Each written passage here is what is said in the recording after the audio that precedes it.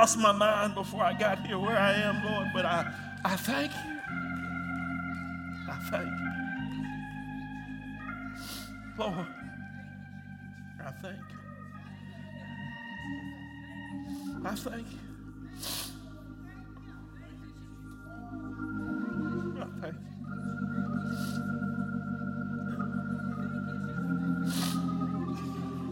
I thank you.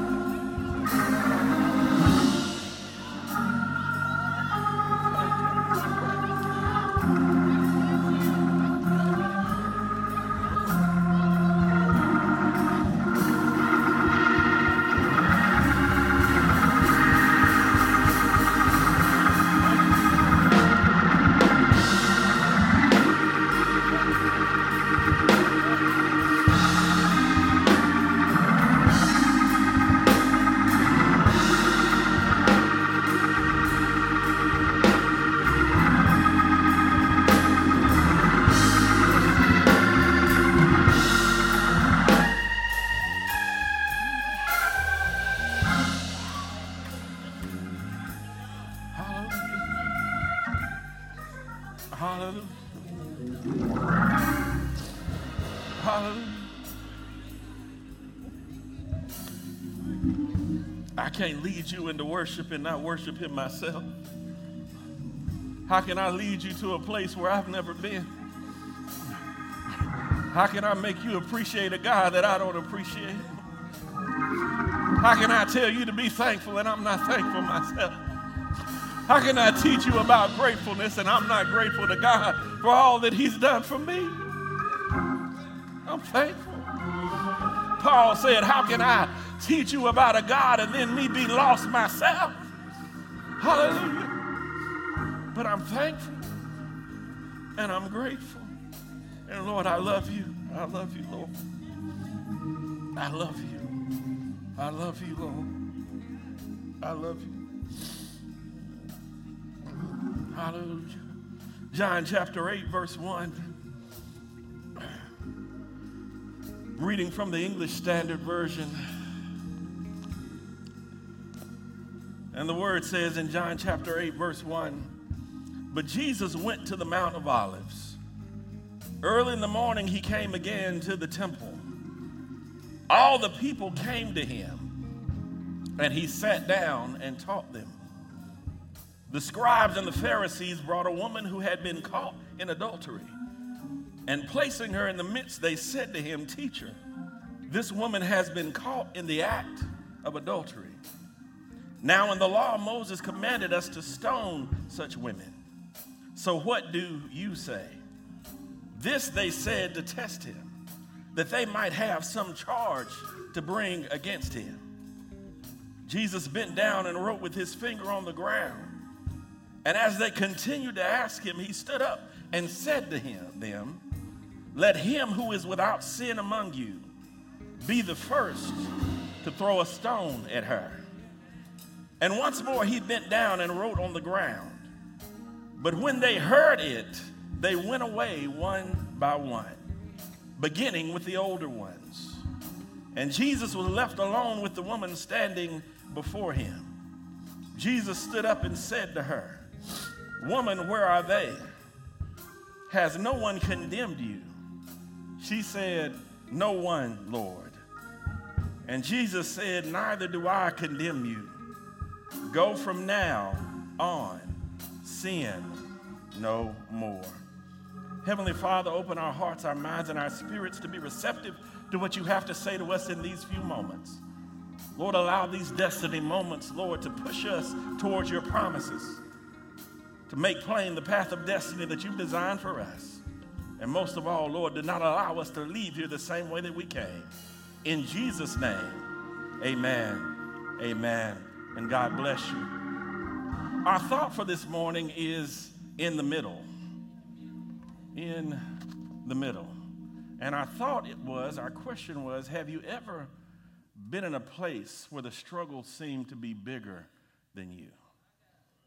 Have you ever been in a place or felt like you were in a place where the struggle was bigger than you? I want to talk to you today about this woman with the issue of blood. About this woman who has been caught in adultery. And also, I'm going to make reference to our friend Job. We'll also talk a little bit about that woman with that issue of blood. But we're going to talk about it in the context of being in the middle. When we talk about this story, and for those who are not familiar, this woman simply was caught in the act of adultery. Each time I go over these scriptures, it still boggles my mind as to who was looking in her window to determine that she was caught in the act of adultery. Who's that looking in the window? And I began to wonder, what sins were they guilty of for stalking and looking in this woman? And they said she was caught in the act, so that means they were watching. So it sounds like maybe they had some issues going on too. And maybe they should have stood beside the woman when they were talking about what should be done to them according to the law of Moses. But that's a conversation for another day. But she was presented before Jesus, cast in the midst of the group, the Pharisees and those who were judging her. And they were brought to her with a question in mind. The question the statement was made, and then the question was posed to Jesus. There was a statement that says, according to the law of Moses, this woman should be stoned, making reference to the Bible, of which Jesus, they're telling the word to the word.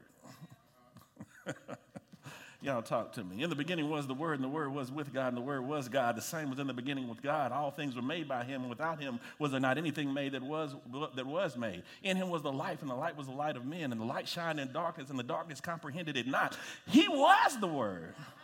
And they're going to quote the Word to the Word. I don't think they appreciated the irony of that situation. We're telling you what you, in your existence, expired. And that just shows the arrogance of this group of people to not mention their sinfulness, to not talk about the circumstances under which they found this woman caught in sin, to present her before our Lord and Savior, the Lamb of God, who was there to take away the sins of the world, and to quote to him the word that he inspired, that he was there for. Jesus said, before Abraham is there, I was. I was already there. I was already present when the word was inspired, but they're quoting the word to the word. So that's why Jesus was not impressed when they quoted to him something that he inspired, something that he was there for, something that he knows, and he's sitting there on the ground writing. I wish my curiosity gets the best of me, Brother Chuck. Sometimes I wonder just what was Jesus writing in that moment. I just wish I knew what was he writing on the ground. My curiosity is there, and I wish I had a witness to tell me what was he writing. But he was sitting there on the ground, uninspired by the accusations of these men who presented this woman. And somebody with a keen mind might have asked the question, where was the man?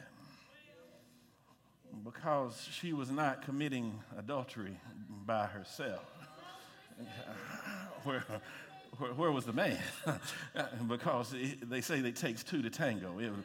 She was not. I wish I were in here with me. Where was the man? He was not presented and set forth for embarrassment like this woman was. But that's just, again, my curiosity gets the best of me. What was Jesus writing, and where was the man who was involved in this situation? But they choose the woman. They pull her out with this patriarchal system in mind of accusing only the woman and presenting her before Jesus, quoting on him the word that he inspired, that he already knew, trying to tell him what the word meant and what the word intended in this particular situation. And as they present her to him, they have this question, which is really a trap. The question is a trap because they've already made the statement that on this hand, the law of Moses says that this woman should be stoned. But then they ask the question, but what do you say? What does Jesus say? And the only way that they can set that up is to create the trap, because they are trying to get the word to contradict the word. I'm going to try to get here.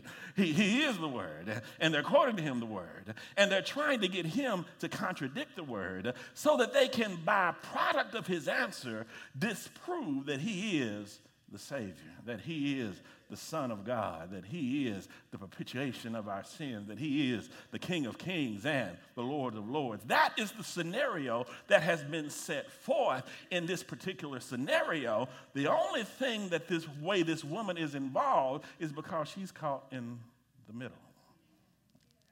The woman is caught in the middle. Because on this side, we have those, the propagators of the law, and those who are trying to abide by the law of Moses, and those who don't believe that Jesus is our Lord. And on this side, we have Jesus standing alone by himself. And in the middle, we have this test which has been presented in the form of this woman who was caught in the act of adultery.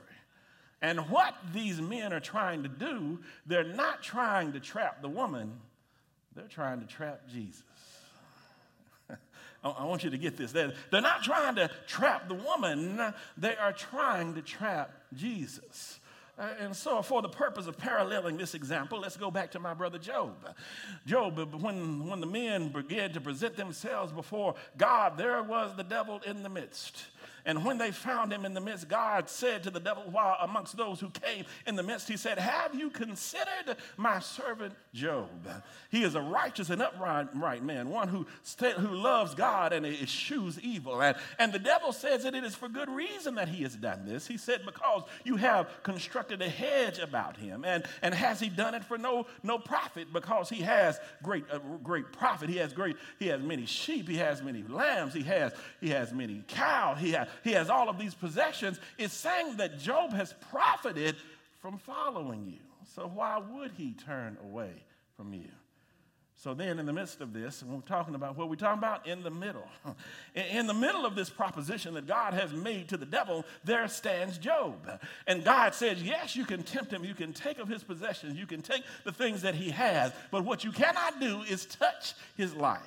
Everything else I put in your hands except his life. So here is God on one side saying that Job is a righteous and upright man who turns away from evil and who loves me. And on the other side is the devil who says it's only because you put a hedge around it and he has so many possessions and so many great things that he does not do evil in your sight. And in the middle, we find Job. There is Job caught in the middle. And I just asked the question this morning, have any of you felt like you were in the middle? You were in between two powerful and great forces that seemed overwhelming and that you could not conquer on your own, but there you find yourself squished and overwhelmed and feeling alone and in solitude right there in the middle.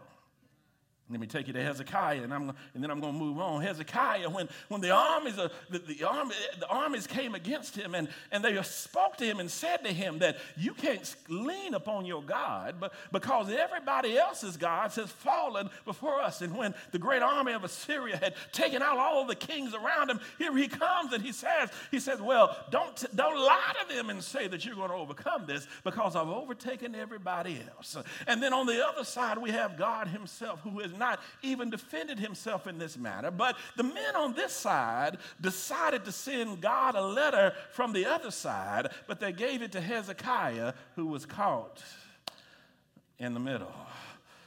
So Hezekiah did what I believe the other two examples also did in their own way.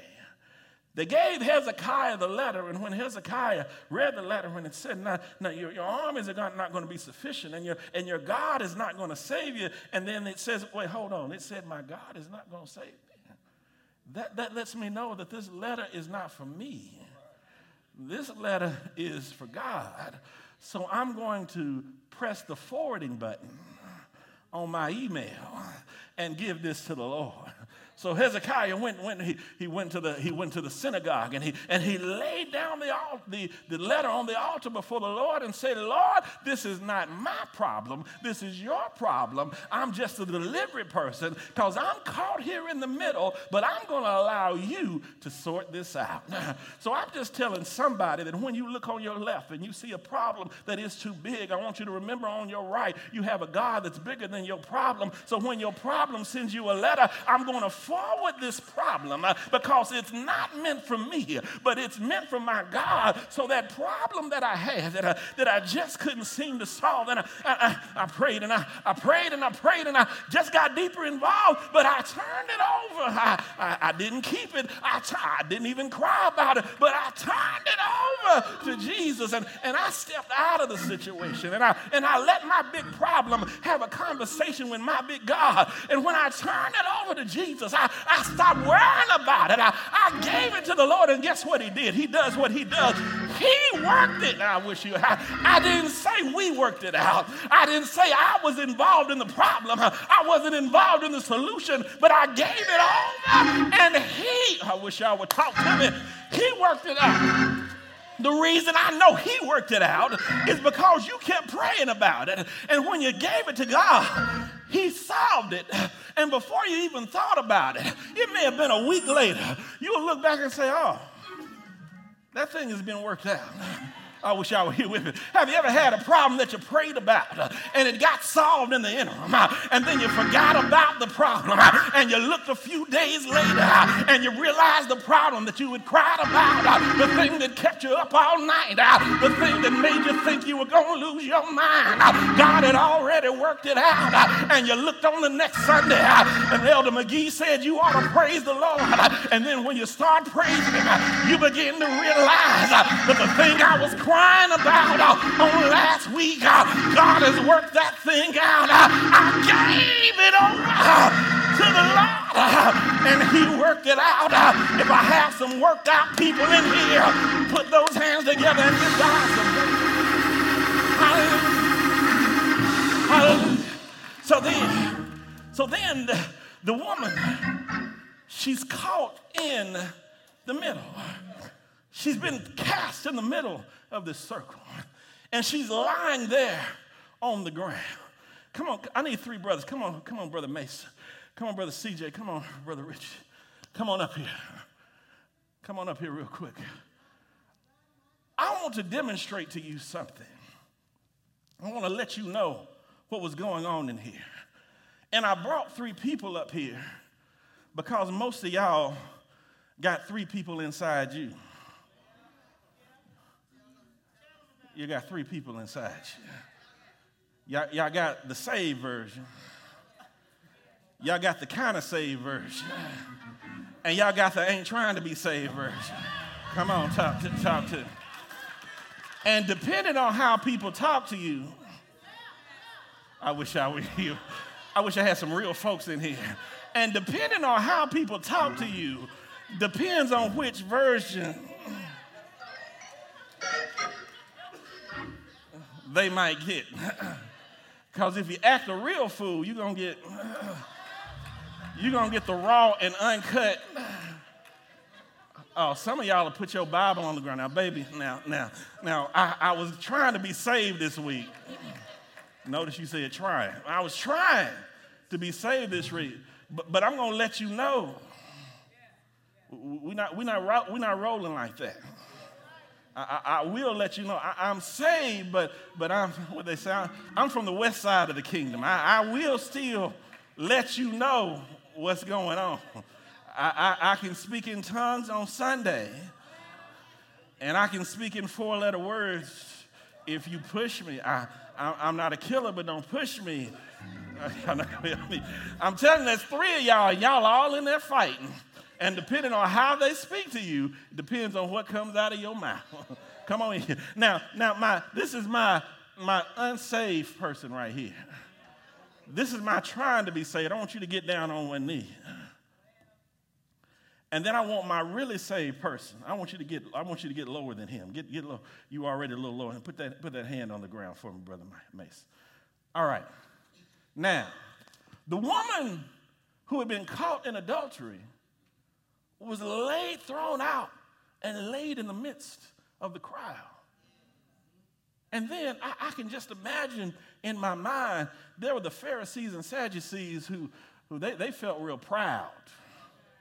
You know, I'm better than she is. Here we got this brother. He's like, well, I'm saved and I have a little compassion over here. And then we have Jesus. Jesus is on the woman's level. He's down there riding right on the ground from me, Brother Mason. He's sitting there riding on the ground on the woman's level. And how dare the Pharisee and Sadducee stand up when Jesus was on the ground?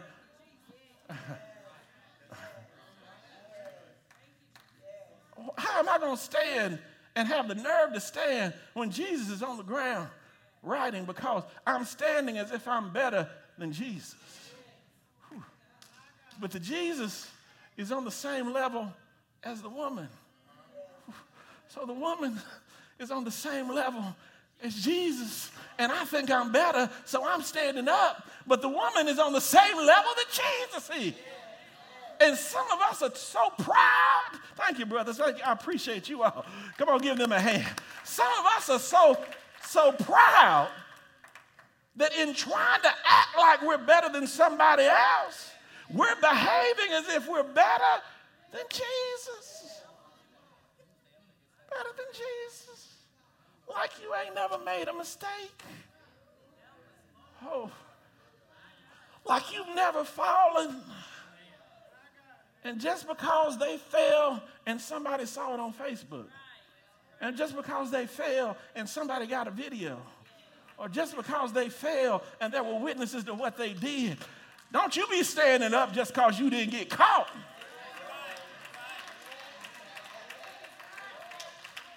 You standing up like you better just because you didn't get caught.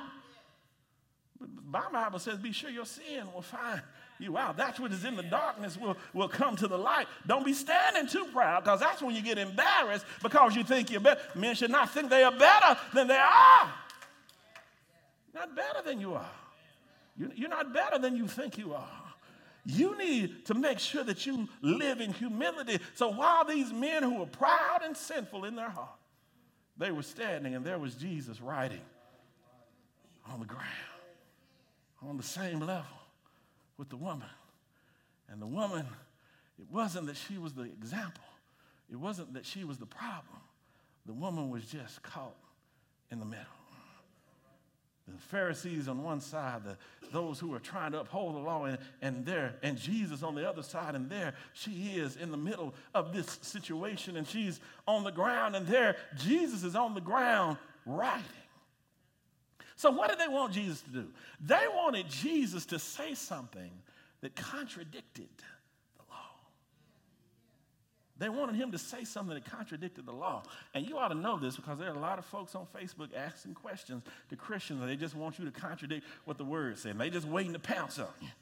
You see, because I got a Bible too. The devil knows the Bible too. Come on in here. The devil probably knows the Bible better than you do. And they're just waiting to pounce on you. It's not what is in the middle. It's not that scenario. It's just them trying to trap you, just like they were trying to trap Jesus. But Jesus, he got up, and he didn't quote the law. But he tried to see how much they obeyed the law that they're talking about. Because it's funny how people quote a law that they're not trying to follow. That's a whole nother message. But they're quoting stuff that they don't do, but they're trying to see if you do. Come on in here with me now. So they said to him, they said, what would you do? The law says that we ought to stone her, but we're saying, what do you say, Jesus? Jesus, he's just writing on the ground. And then he stands up to say this. Notice in the text, he stood up to say this. So he's on the ground, he's writing. He gets up off the ground, and he says, whoever is without sin among you, why don't you throw the first stone? And then Jesus gets back down on the ground because Jesus knows the only person who's qualified to throw the stone is him. And I wish I would get this. And he's not about to throw it because he's the only one qualified to throw it. But he stays on the ground, and the men begin to look amongst themselves. And they're like, well, there was this time a few weeks ago. Come in here with me now. Let me use my imagination. Now, this man, well, it was a few weeks ago, and I was trying to live saved. But you know that third one of me, he still ain't saved. And he got a little advantage over the other two, and he's the one who spoke. So I'm just going to leave. It's just in my imagination. You know that finger we put up when we leave church? I just imagine they put that finger up and excuse themselves from that situation. And at some point, Jesus, he looks up from what he's doing. He doesn't even let them, their exit, it doesn't even garner his attention. Their entrance didn't get his attention, and their exit didn't get his attention. The only person who really got his attention was the woman. I'll come back to that. He looks up, and he sees no one. He says, woman, where are your accusers? And she says, there's no one, Lord. There's no one. There's no one left to accuse me. There's no one. And I came to tell somebody right here because I want you to understand it, because in that time, that was maybe a shortened time frame. But if you've ever been wrongly accused, I'm just trying to talk to somebody who was thrown against it. I come to tell you, God's going to allow you to outlast your accusers. He's going to allow you to live longer. I wish y'all would help me. You're going to live longer than the accusation. You're going to live longer than the struggle. You're going to live longer than the problem. Sometimes God just blesses you with a little more life. And I think God does this sometimes like he did to Hezekiah. Remember, we're going to go back to him.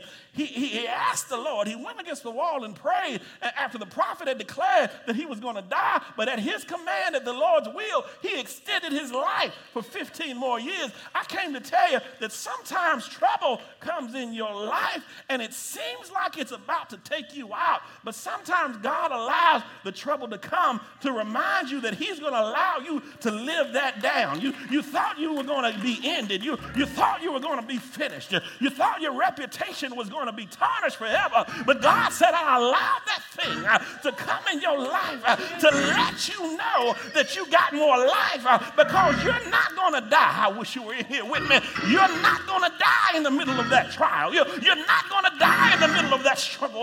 You're not going to die in the middle of that controversy. But the controversy comes to remind you that you have more life on the other side. I'm coming out on the other side. And Dorinda had the nerve to say, when I come out, I'm coming out with my hands up. You got me in the middle of this trial. You got me in the middle of this struggle. But it came to remind me that it's not yet my time. I got more life coming. God's going to let me outlive this. And on the other side, I'm going to give him the glory. On the other side, I'm going to give him the praise. God's going to not let me die until he gets his praise. He's not going to let me die until he gets his glory. So what I'm telling you right now is praise him so he knows what's coming. Praise him now so he knows what's coming. Because if you praise me in the middle of the storm, just wait till I come out. When my hands are free, when my feet get light, I'm going to praise.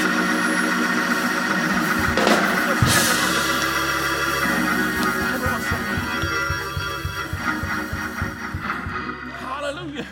Point at three people and say, I'm going to praise him. I'm going to praise him. I'm going to praise him. Hallelujah. I'm going to praise him. This is not my end. But I'm praising him right now just to let him know what's coming. You think I'm praising him right now? Just wait. Hallelujah. till I get out of this thing. Hallelujah. David said, I praised him when I was struggling. He said, but when the Ark of the Covenant was coming into Israel, I just lost my mind, and I just praised him. I was throwing clothes off. I was twirling in the midst because I was praising him on the other side of my trial. Because I knew the struggle was over. The struggle was over. That trial was over. And I was praising my God because I was walking literally into deliverance, not just for me, but for all of Israel. Came to tell somebody right now, you're walking. God's going to lead you into deliverance. But praise him right now while he's leading you. Praise him right now while you're coming out of it. Praise him right now while you're in the middle of it. Because just wait, Lord. I can't wait to praise him on the other side. Last thing I want to tell you, I told you I'd come back to the woman with the issue of blood. While she was in the middle of her situation, and she saw Jesus as the light on the other end of her tunnel, that woman said, I don't care how I get there. I don't care how I get there. If I have to crawl. The throng around him was so great that at some reason, at some point, I just imagined the woman crawling. She said, I'm not trying to see him face to face. I don't need him even to put his hands on me, but if I can but touch. They say, according to the Levitical law, that Jesus probably was wearing a robe. And it probably at the end of the robe, there were probably little tassels that were at the end of his garment. So when she said, I'm trying to catch the hem, if I can just catch the very bottom of his garment. But you know what? Remember, my guys, I can't catch the bottom while I'm standing up. I can't catch the bottom while I'm leaning down. But I'm going to have to get down and grab the hem, because I believe there's healing in the hem. I believe there's deliverance in the hem. I believe when I humble myself before God, when I humble myself before Him, when I humble myself before Him, when I humble myself, hallelujah, the only person that got blessed out of our whole story is the woman who was on the ground, the woman who was accused. God said, go and sin no more. Be made whole, be blessed, be delivered from this situation. She's the only one that was blessed because she recognized Jesus wasn't up here and Jesus wasn't up here, but Jesus was down here. And when we realize that Jesus is here, then we can humble ourselves and receive exactly what we need from God. If you believe that, come on, put those hands together and give God some praise. Heavenly Father, Lord, we thank you. Thank you for your word that comes to admonish and strengthen us, to guide us and direct us, to lead us to more humility. Lord, strengthen us by your word. Lord, let us take the example of the King. When the problem is handed to us, Lord, let us not be emboldened and think we're so great, but turn that situation over to you. When the forces seem too great, when the problems seem that they're above us and beyond us, Lord, that's when we turn that situation to you. Lord, Dad would say man's extremities are God's opportunities. Lord, when we're weak, then are we strong because we allow you to take over that situation. But Lord, in our whole heart, in our own hearts, let us be reminded of the forces that we fight within. Our own flesh and our own self that makes us prideful, that causes us to have a haughty spirit. Teach us to be humble, Lord, to be humble before you, to not stand when we should kneel and not even to kneel when we should lay prostrate before you. In humility, seeking your help, seeking your admonishment, seeking your direction. Let us not be too proud to receive the blessing that you have laid up for us. And Lord, we ask that even on this week, as we show humility to you, as we show faith by turning our situations over into your hand, that, Lord, you're going to bless us. Lord, you're going to show us your power and your authority in every situation. And we declare it right now in Jesus' name. Come on, put those hands together and give God some praise. For those of you who've been watching us virtually, we pray that you live in humility and with great faith until we shall see you again. I hope and pray that each of you were touched and inspired by our service today. If you wish to partner with us, you can do so by Giveify. Download the app on Apple Store or Google Play and search for Bright Temple. If you wish to partner with us on Cash App, just look for Bright Temple in the 2 line, and in the 4 line, tell us the purpose of your gift. If you would rather mail your gift, you can mail us at Bright Temple, Post Office Box 453, Shelbyville, Tennessee 37162. Thanks in advance for your generosity, and we pray God's blessings on you and your gift.